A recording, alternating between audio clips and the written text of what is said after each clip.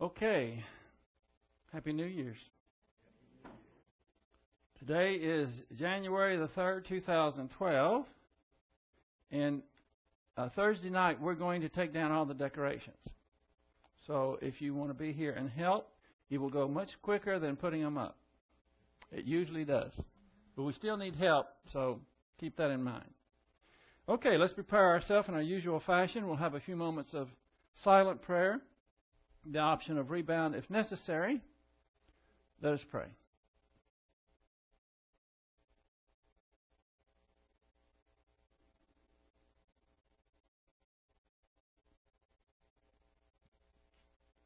Father, we thank you for this time we can be here to focus on your word. Every day of every year we need your word more and more. And we pray that you will help us to stand firm, to be able to give an answer for the hope that is in us and accurately give doctrine to those who so desperately need it. We can only do that if we fill our souls with your word, and we pray that you will help us do that by the ministry of the Holy Spirit.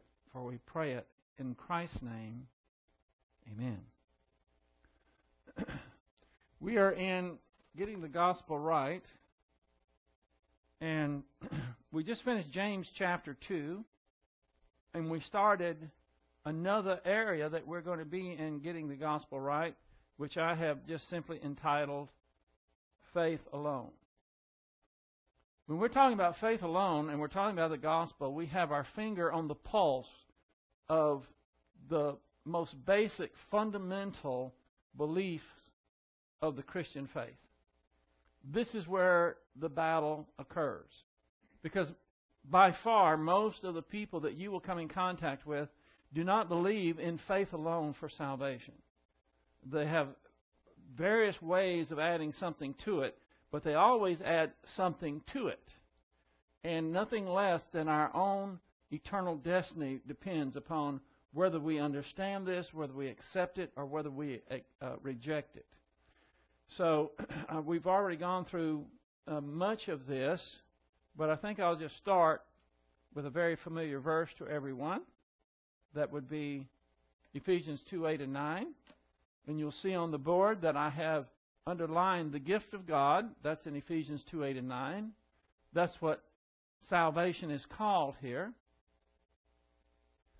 For by grace are you saved. You have been saved through faith, and that not of yourselves. It is the gift of God, not as a result of works, that no one should boast.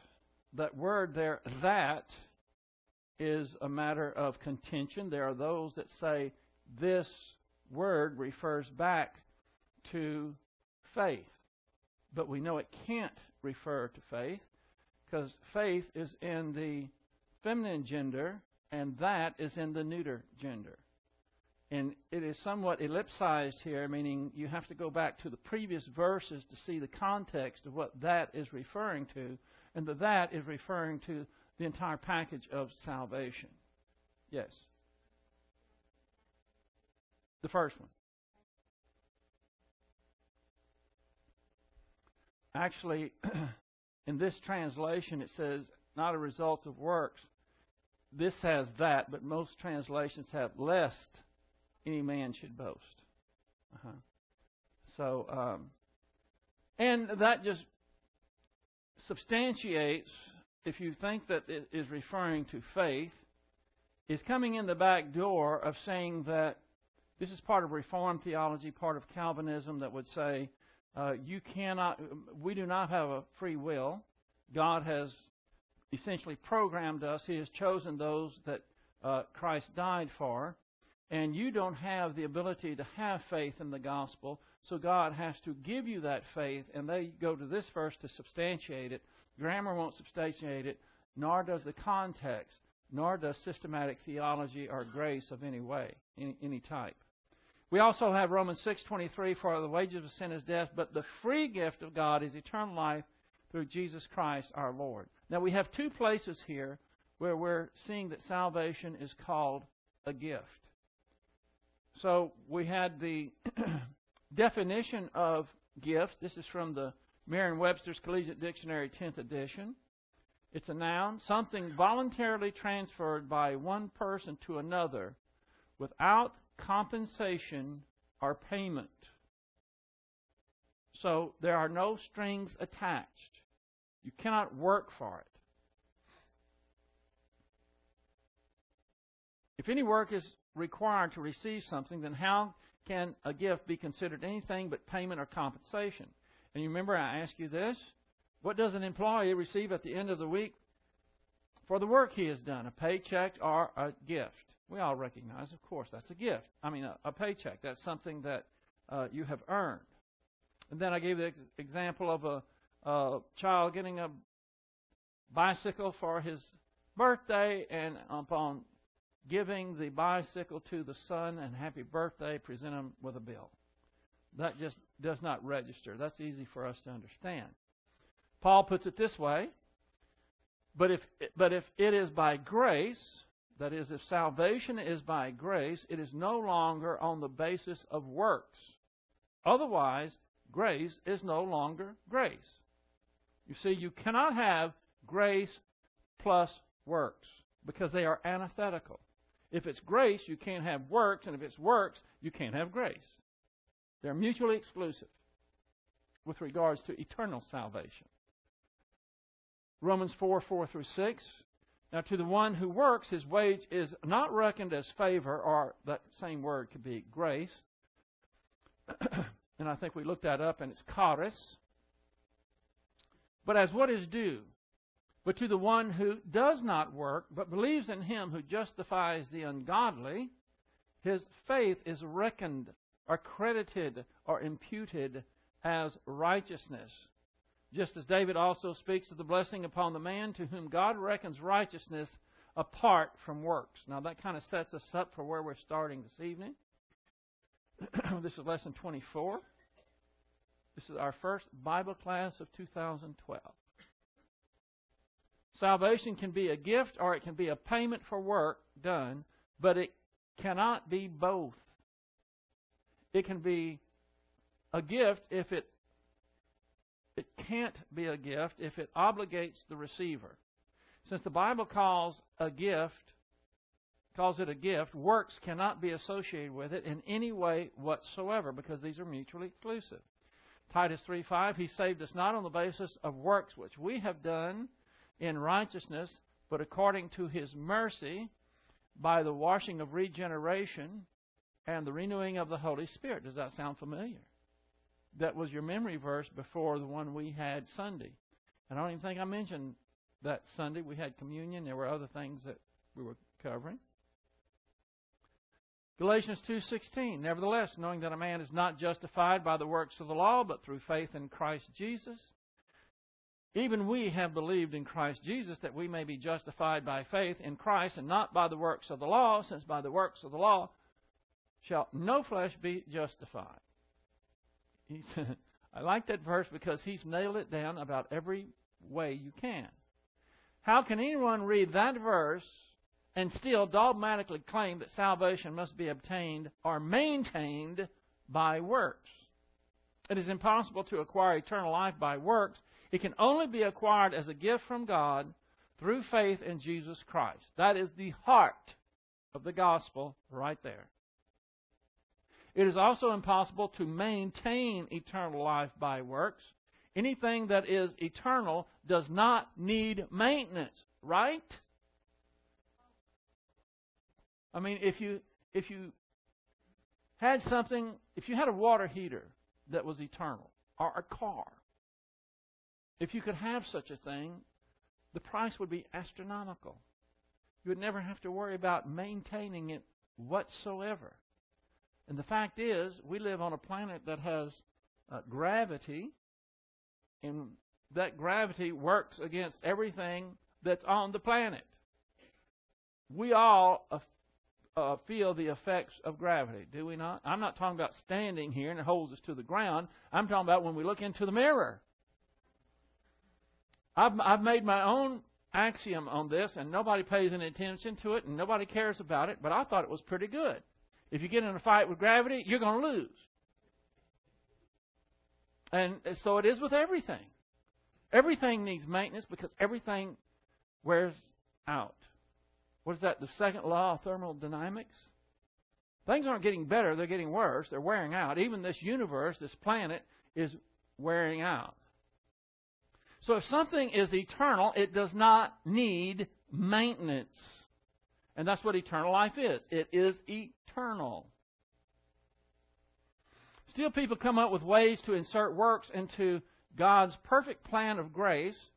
Here's one wacky phrase someone came up with that sounds cute, but makes no sense whatsoever, and it contradicts itself. We're going to look at this and study it a bit because, well, let me read it first. This is the phrase. We are saved by faith alone, but the faith that saves is never alone. Now, this is the mantra for a lot of people. A lot of people use this phrase in order to prove that you're saved by faith alone. Yeah, that's right, but you're also saved by works. This phrase came into being around the 17th century when the Reformation began, and it was really came into being because the Catholic Church was at odds with those who were with her in the Reformation, like Luther and Zwingli and Calvin. And the Catholic Church would level accusations against those who said that it's sola scriptura. That means we go solely by Scripture. Or soli fide, meaning it's solely faith. And the Catholic Church, of course, is not on that page whatsoever. And this is when Luther, for the first time, who was a Catholic, started reading the Bible and started, for the first time, seeing that the beliefs that the Catholic Church held was at odds with what the Bible said. That's when he went to the church in Wittenberg and nailed his, 95 thesis on the church house door. That was, and he understood that it's faith alone. Well, that worked for a while, but finally what happened was there were people who claimed that they were saved because they believe in Jesus Christ, but they lived a life that would embarrass hell. I mean, they were just worse than unbelievers. So the Catholic Church would come and they would say, how can you possibly be faith alone? You think this person is saved? Look at them. Now, things developed slowly. Centuries and centuries it took people to create a vocabulary and come up with the doctrines that we take for granted today. For instance, the doctrine of the Trinity. We say the doctrine of the Trinity. We have a word for it. But it took centuries and centuries for them to struggle with this and have councils and finally come up with something that we accept today that's known as the Trinity. And it's the same in a lot of areas that they had to struggle and come up with finally. They would debate for, like I said, centuries, and they would come up with something. Well, in the 17th century, this was new. This was novel. And they didn't have the benefit of looking back on history and have the tools that we have today to look at. And so the reformers thought, well, we're just getting smashed by the Catholics. I mean, they are undermining this truth that we think we found in the Bible. What can we do? And rather than standing firm and saying, well, look, all believers are saved sinners anyway, and it's not the works that is going to prove anything because we all retain a old sin nature. So what they did was come up with this phrase. And what it is a back door to come in and say that salvation is by works. So when the Catholics would point at this person, look at this person here, horrible, despicable person, and you say he's saved, and he says, well, he's not really saved because he's just professing faith. Because salvation is by faith alone, but the faith that but that faith is never alone. It always is accompanied by works. And so they would allege that these people really weren't even saved to begin with. You see how this came into being. You may think this is just a little trite saying. It's no big deal, but it has a lot of weight to it. I was at the conference in Houston, at the Schaefer Conference at West Houston Bible Church, and Fred R. Lybrand, which is the author of this book, gave a presentation on this phrase. Excuse me. This whole book is about that phrase and all of the repercussions that come from it. And the reason you can write a whole book about a phrase like this, excuse me, is because this could be the mantra of all those who are trying to add something other than faith to salvation. And by this statement, they think that it covers it. But let's look at it. A lot of what I'm going to present, I got out of this book. Countless people have used the phrase in order to make works a requirement of salvation. John Calvin put it this way. This is in John Calvin. Some of you may be familiar with his Institutes of the Christian Religion. And, excuse me. And he said, quote, "It is therefore faith alone which justifies, and yet the faith which justifies is not alone. Those who are justified by true faith prove their justification by obedience and good works, not by a bare imaginary semblance of faith." So this is just a way that Calvin was saying it's not by faith alone. It's actually by works. There's no other way you can slice it, because he is trying to justify and prove that someone is saved or not saved based on their works. What this does is shine the light when a person believes in Jesus Christ, not on the object of the faith, but on the faith itself. And they would say, see, these people didn't have a true faith. They were not truly saved. They may have thought that they had the right kind of faith or enough faith, but it was a spurious faith. And how do you know that it was a spurious faith? Because it didn't have the works. If it was true faith, then it would have the works. Aren't you glad you understand that that's a crock?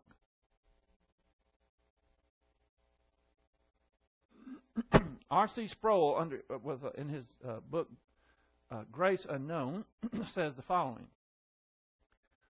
The Reformers were attempting to be consistent with their doctrine that an individual is saved by grace through faith alone, and yet also hold that works must be the natural, inevitable, and often immediate outworking in a saved person's experience. The cliche, now when I refer to, excuse me, the cliche, we're talking about that phrase or that sentence. Let's look at it again so you'll remember it. We are saved by faith alone, but the faith that saves is never alone. Now, he's talking about that when he says the cliche.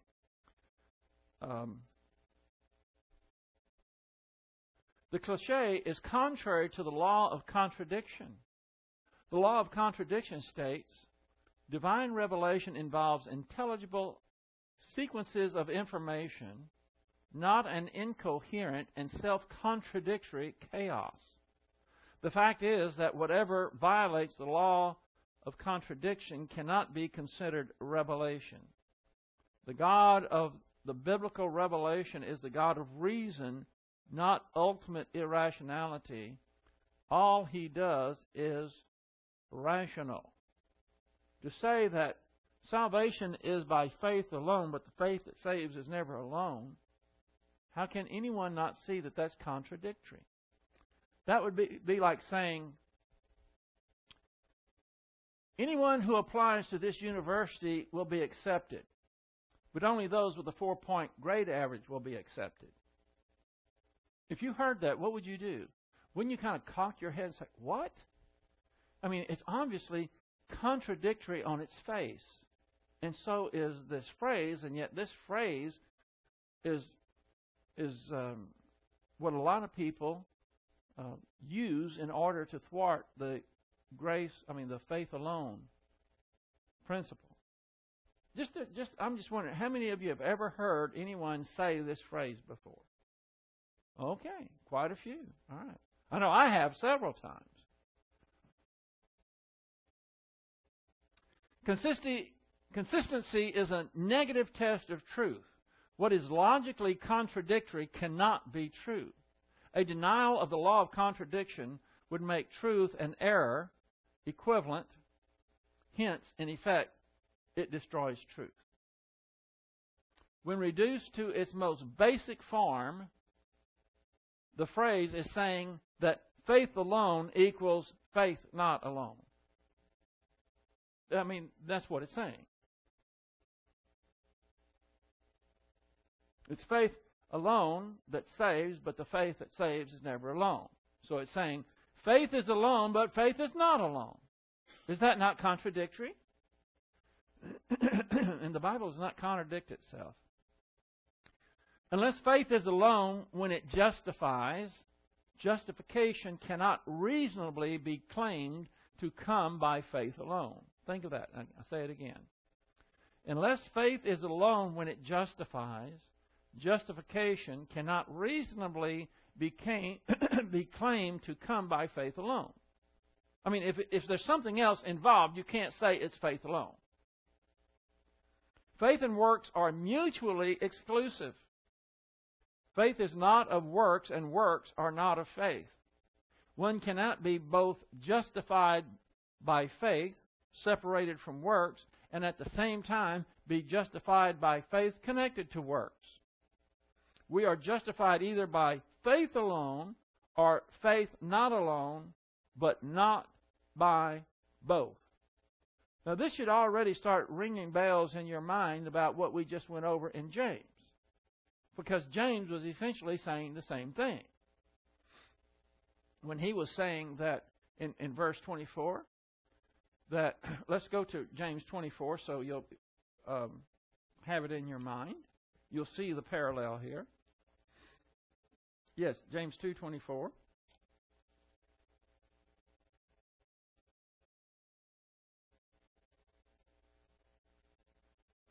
Your Bibles should all just about fall open to James chapter 2.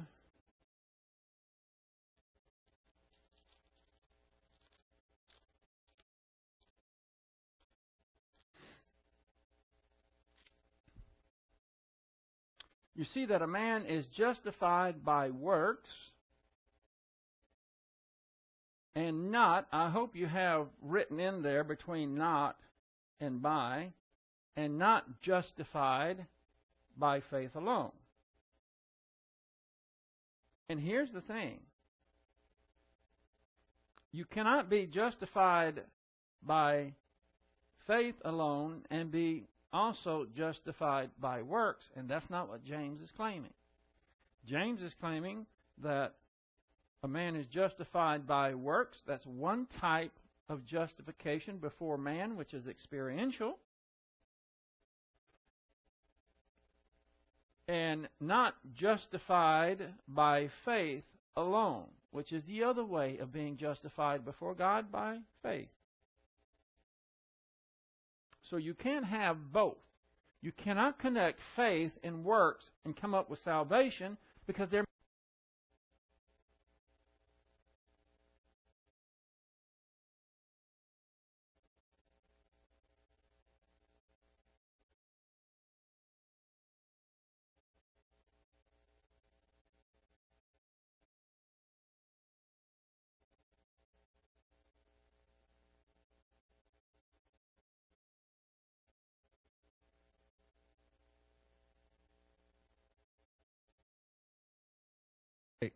so you understand that faith and works are mutually exclusive, and to combine them and say both are necessary to come up with salvation is a huge contradiction. And James is not saying that. He is saying that there are two types of justification. Unless faith is alone when it justifies, justification cannot be reasonably claimed to come by faith alone. Faith is not works, and works is not faith. It's easy to see how someone would link these verses in James with the cliche and come up with a works-based salvation. James 2:14. What use is it, my brethren, if a man says he has faith, but he has no works? Can that save him? See, that is implying that when you look at it at its face, if you think that this is referring to a salvific salvation, then that would substantiate the claim of that cliche.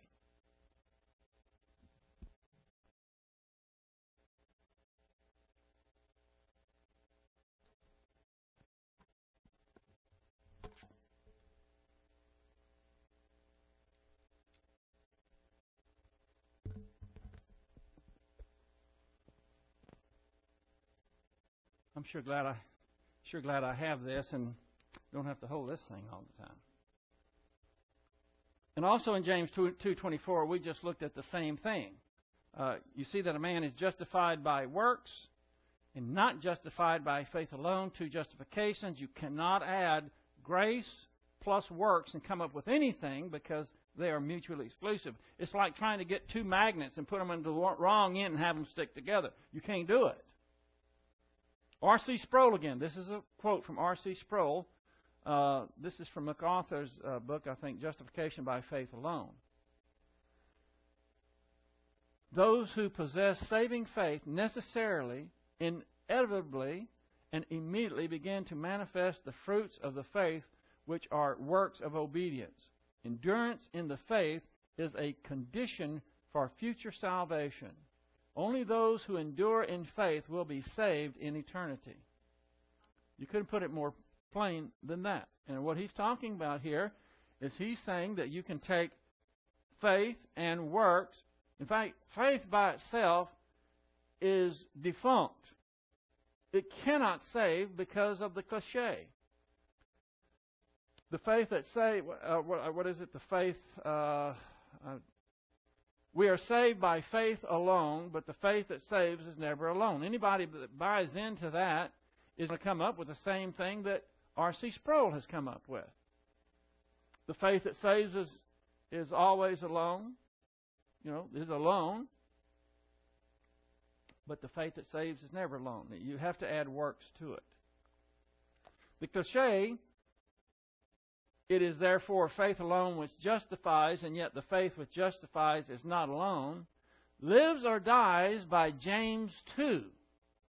The people who would substantiate or try to back up their claim that this cliche is true, and you got to have faith plus works to be eternally saved, where's the go-to scripture in the whole Bible that they're going to go to?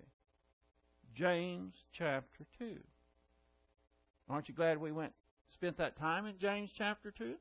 I mean, you might as well inculcate that, understand it, put it into long-term memory, and be ready to explain it to people, because this is where people go.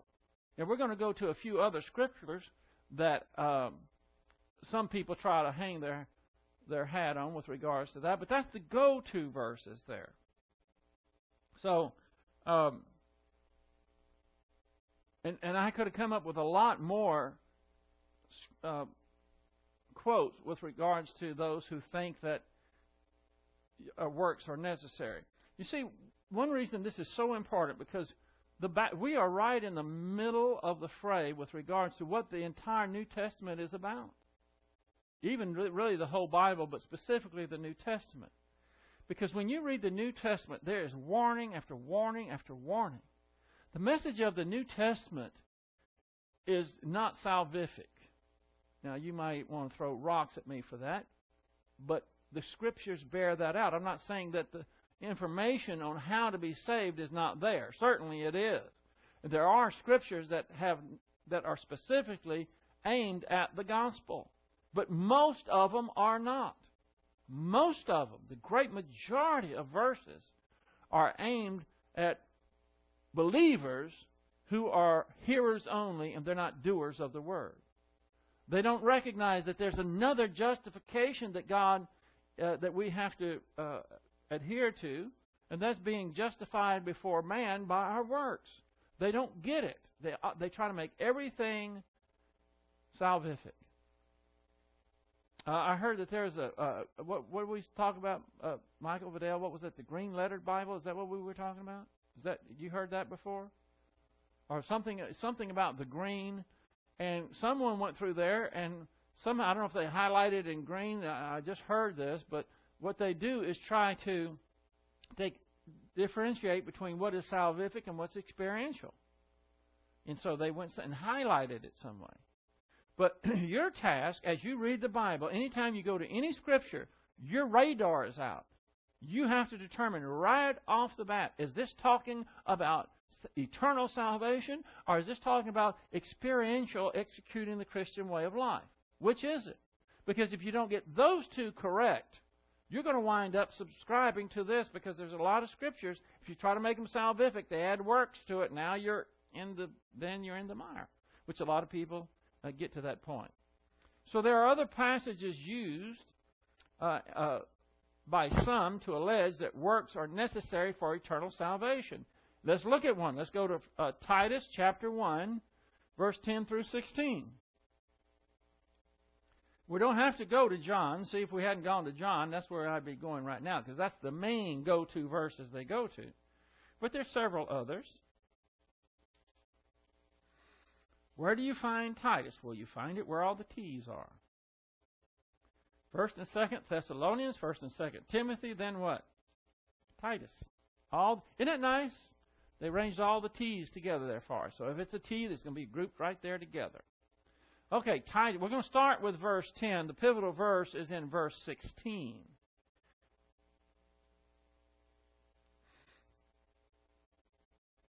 Titus 1:10. For there are many rebellious men, empty talkers, and deceivers, especially those of the circumcision. Now, what you might do, I didn't do it, but I wish I would have, just underlined some of these descriptions. Rebellious, empty talkers, deceivers. We've already got those three right off the bat in the first verse. When it's saying, especially those of the circumcision, he's talking about Jews there, of the Jewish, who must be silenced because they are upsetting whole families.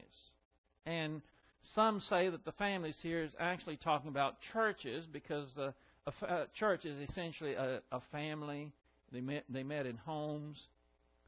Teaching things they should not teach for the sake of sordid gain. So these people, whoever it's talking about, are rebellious, they're empty talkers, they're deceivers, they're upsetting people and teaching things they should not teach. And when you see sordid gain here, that's getting paid for teaching false doctrine. Getting paid for teaching is legitimate. We've gone over that before. But not so if it's, false doctrines. The King James calls it filthy lucre. Boy, how can you can't even say filthy lucre without it being detestable, can you? Let's go to the grocery store and get some filthy lucre. No, that doesn't sound right. Okay. 12.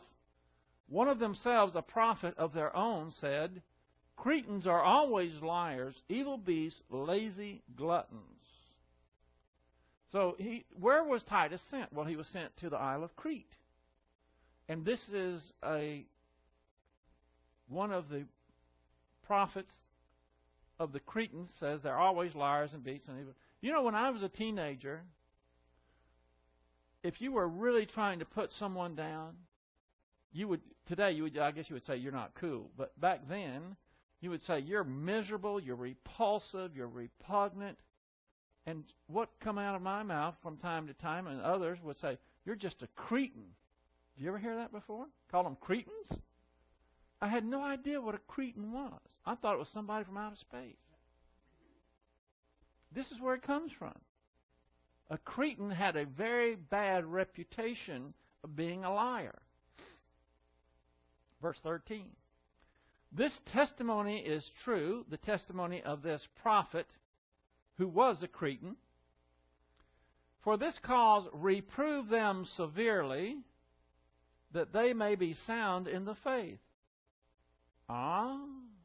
We get our first clue here who these people are, don't we?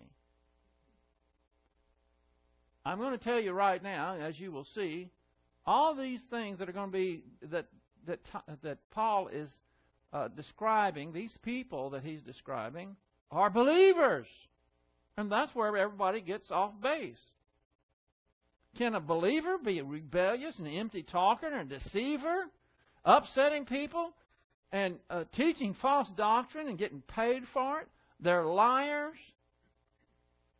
And he says, for this cause reprove them severely. You don't reprove unbelievers. You certainly don't reprove them so that they will be sound in the faith. How can an unbeliever be sound in the faith when he's an unbeliever? Sounds like they were at one time sound in the faith, but then they got off and now they need to be reproved severely.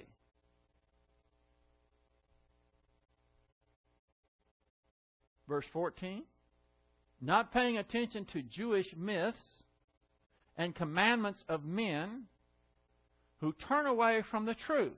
Look at that. Underline these things so you'll remember them. Reprove them severely, that they may be sound in the faith. And then, and they should not be paying attention to commandments of men who turn away from the truth. If you turn away from the truth, it pretty much presupposes that you were facing the truth if you have to turn away from it, do you not?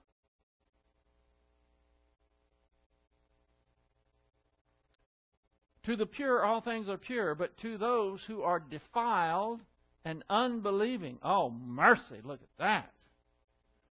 Can believers be defiled?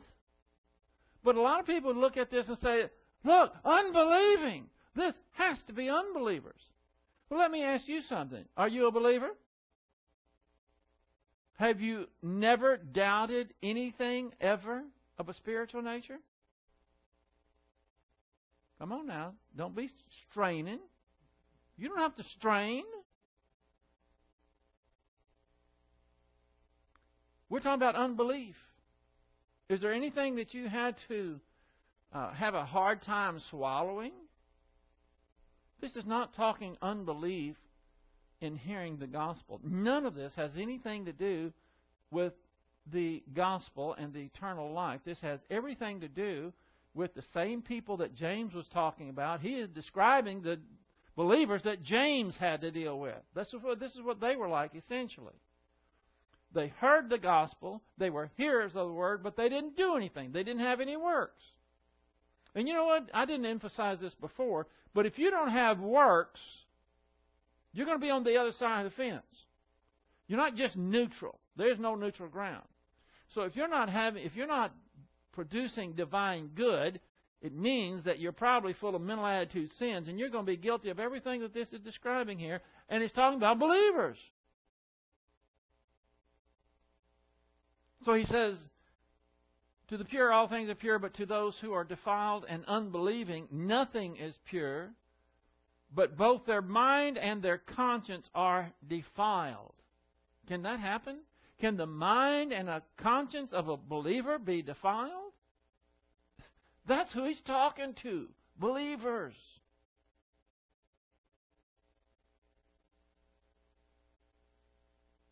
Now look at this. Verse 16. They profess to know God. And by the way, that know there in the Greek is the perfect active indicative of oida. Perfect tense. That means they knew God in the past, and the results go on and on.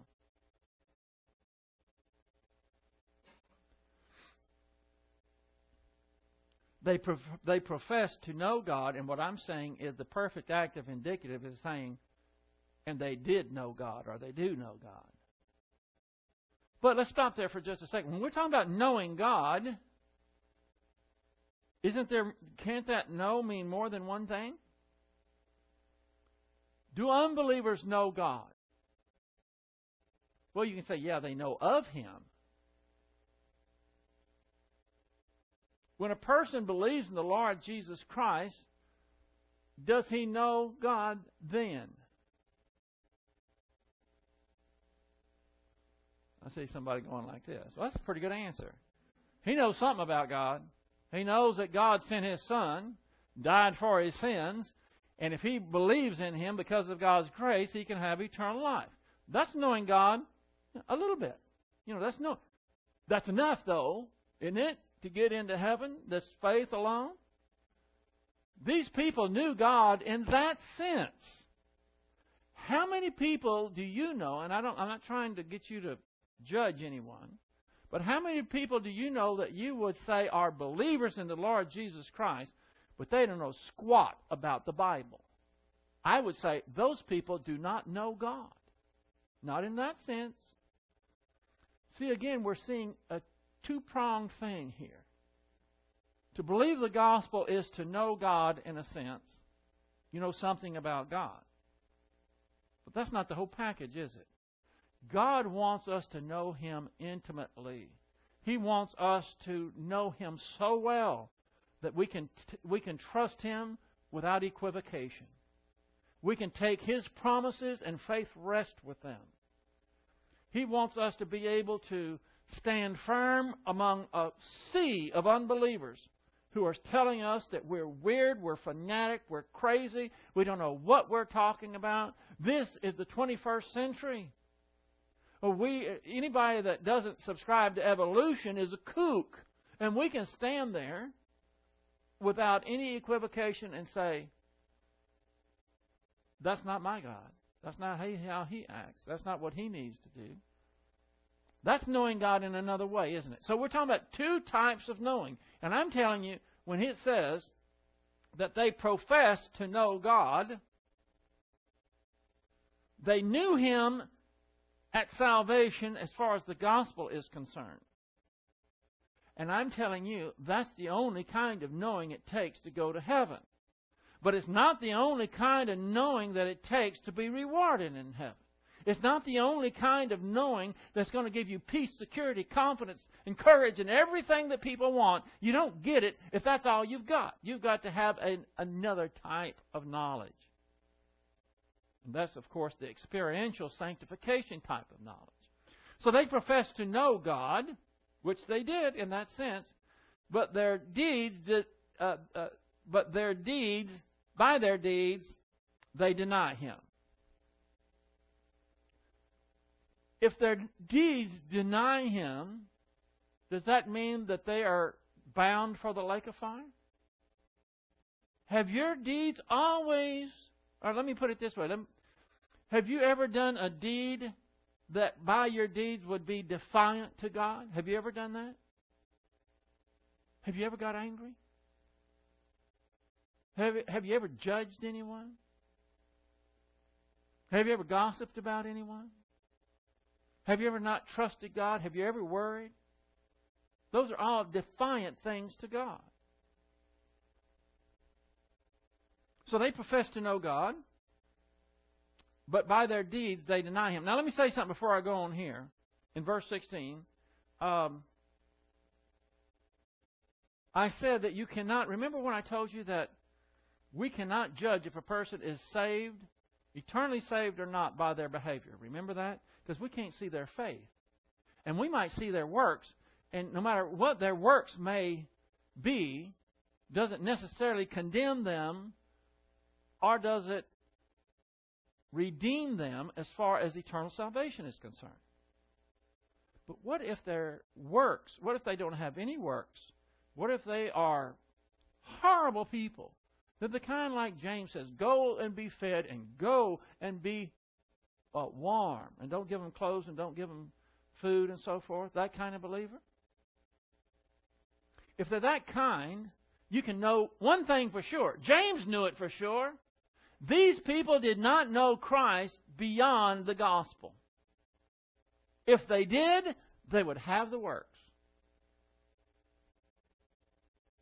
Now, a lot of people are doing all these works, maybe the same things that people confuse and say, look, these people must be spiritual giants because they're right on the beam. Look at all this, see? And that doesn't prove anything either. My point in all this is, listen to this. You can tell more by what a person says than what they do as to whether they're saved or not. Now, there's not a 100% guarantee, foolproof way of knowing that. But if somebody says that, I thought my husband was saved, but he ran out with this woman, and he started heavily drinking, and he did this, that, and the other thing, that doesn't make me in the slightest think that he might not be saved. But if she said, my husband is saying that he's a fan of the Dalai Lama, and he is dabbling in Buddhism, something like that, that would give me great concern. But it's not a foolproof thing. The reason I'm saying this, because look, it says, they profess to know what? With their mouth. Isn't that important? When a Jehovah's Witness comes to me and he's talking to me, and I know, boy, Jehovah's Witnesses make the best neighbors you can find. They're not going to steal your rake. They're not going to do anything, usually, that's going to be untoward, because they're working their way to heaven. But by their mouth, they tell me, oh, you've got to be good. You've got to maintain your salvation. You can lose your salvation. When it comes out of the mouth, then I'm really concerned. Now, maybe they went to a Billy Graham crusade and got saved somewhere at some point, and then some Jehovah's Witness came around and swept them off their feet because they didn't know how to handle James chapter 2. Maybe they're saved, but when they're professing all of this garbage that is anti-grace, then I am concerned. They were professing to know God, but by their deeds, they deny Him.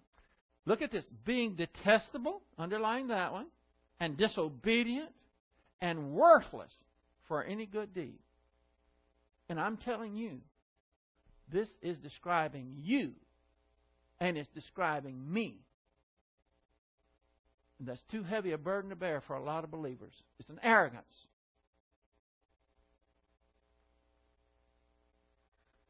And I'm sure that you wouldn't want to be around when Titus carried out these instructions by Paul. What did he say up here?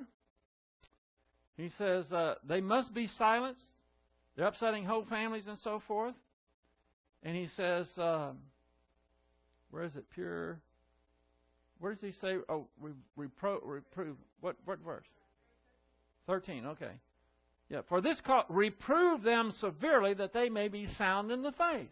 They were coming out with a bunch of garbage. All of these.